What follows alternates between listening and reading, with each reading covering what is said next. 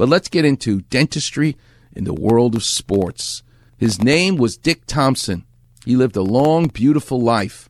He was a dentist in Washington, D.C., but if it wasn't for him, the Corvette would not be the Corvette. Let's listen to his story. In 1950, Dick bought a brand new MG TD and ran some rallies and time trials with it. Well, one thing led to another, and before he knew it, Dick found himself headed for Sebring to compete in the inaugural event being held there. The fact that he had not driven even 1 inch in a real race apparently didn't concern him. With dentist friends of his serving as pit crew and the MG running flawlessly, the novice finished an impressive 8th. This guy, literally, he's a dentist. He buys himself an MG, drives to Sebring, enters the race, comes in 8th, which is unbelievable. He never raced in a race before, and then drives it home because that's his car. His story is awesome, but it's because of his ability from dentistry to solve problems, form and function. Brought his own tools, created his own teams, and took the Corvette into the race where he could beat the Porsches, the Jaguars, the Mercedes, the MGs. He was unbelievable because he brought dentistry to car racing. And as he won some races, people began to look at the car and say, we can win with this car. And so they added people. I think he started in 56.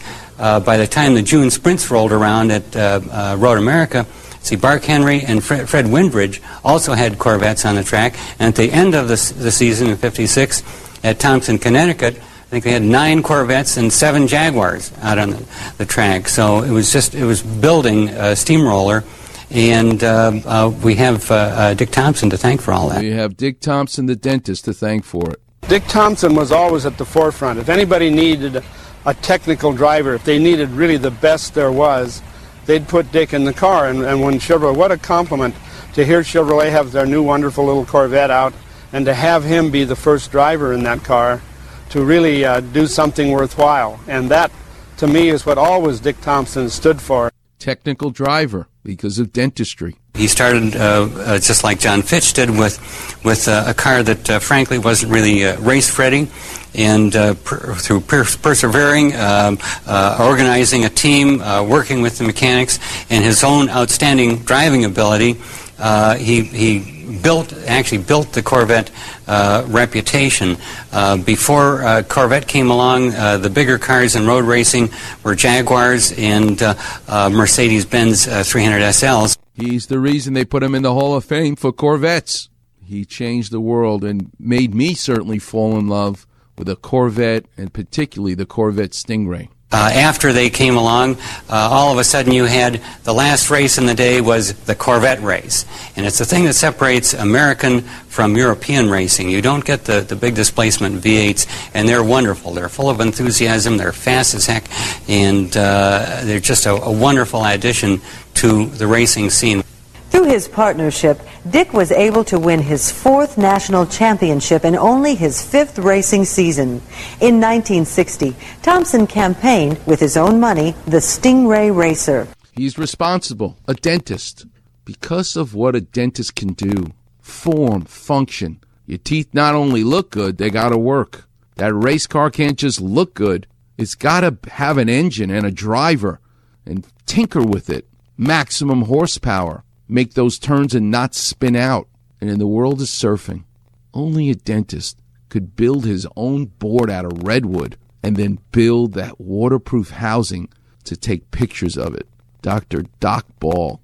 It's awesome. And at 8:15, we're going to talk to a dentist. Calling in from Long Island, Dr. Alan Moore. My buddy, my brother from another mother, from Far Rockaway High School.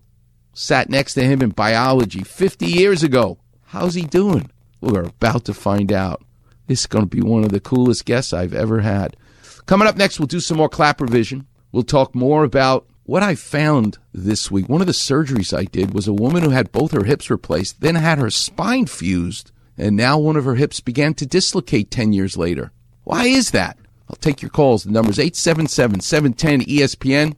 You're listening to the one and only Weekend Warrior Show here on 710 ESPN.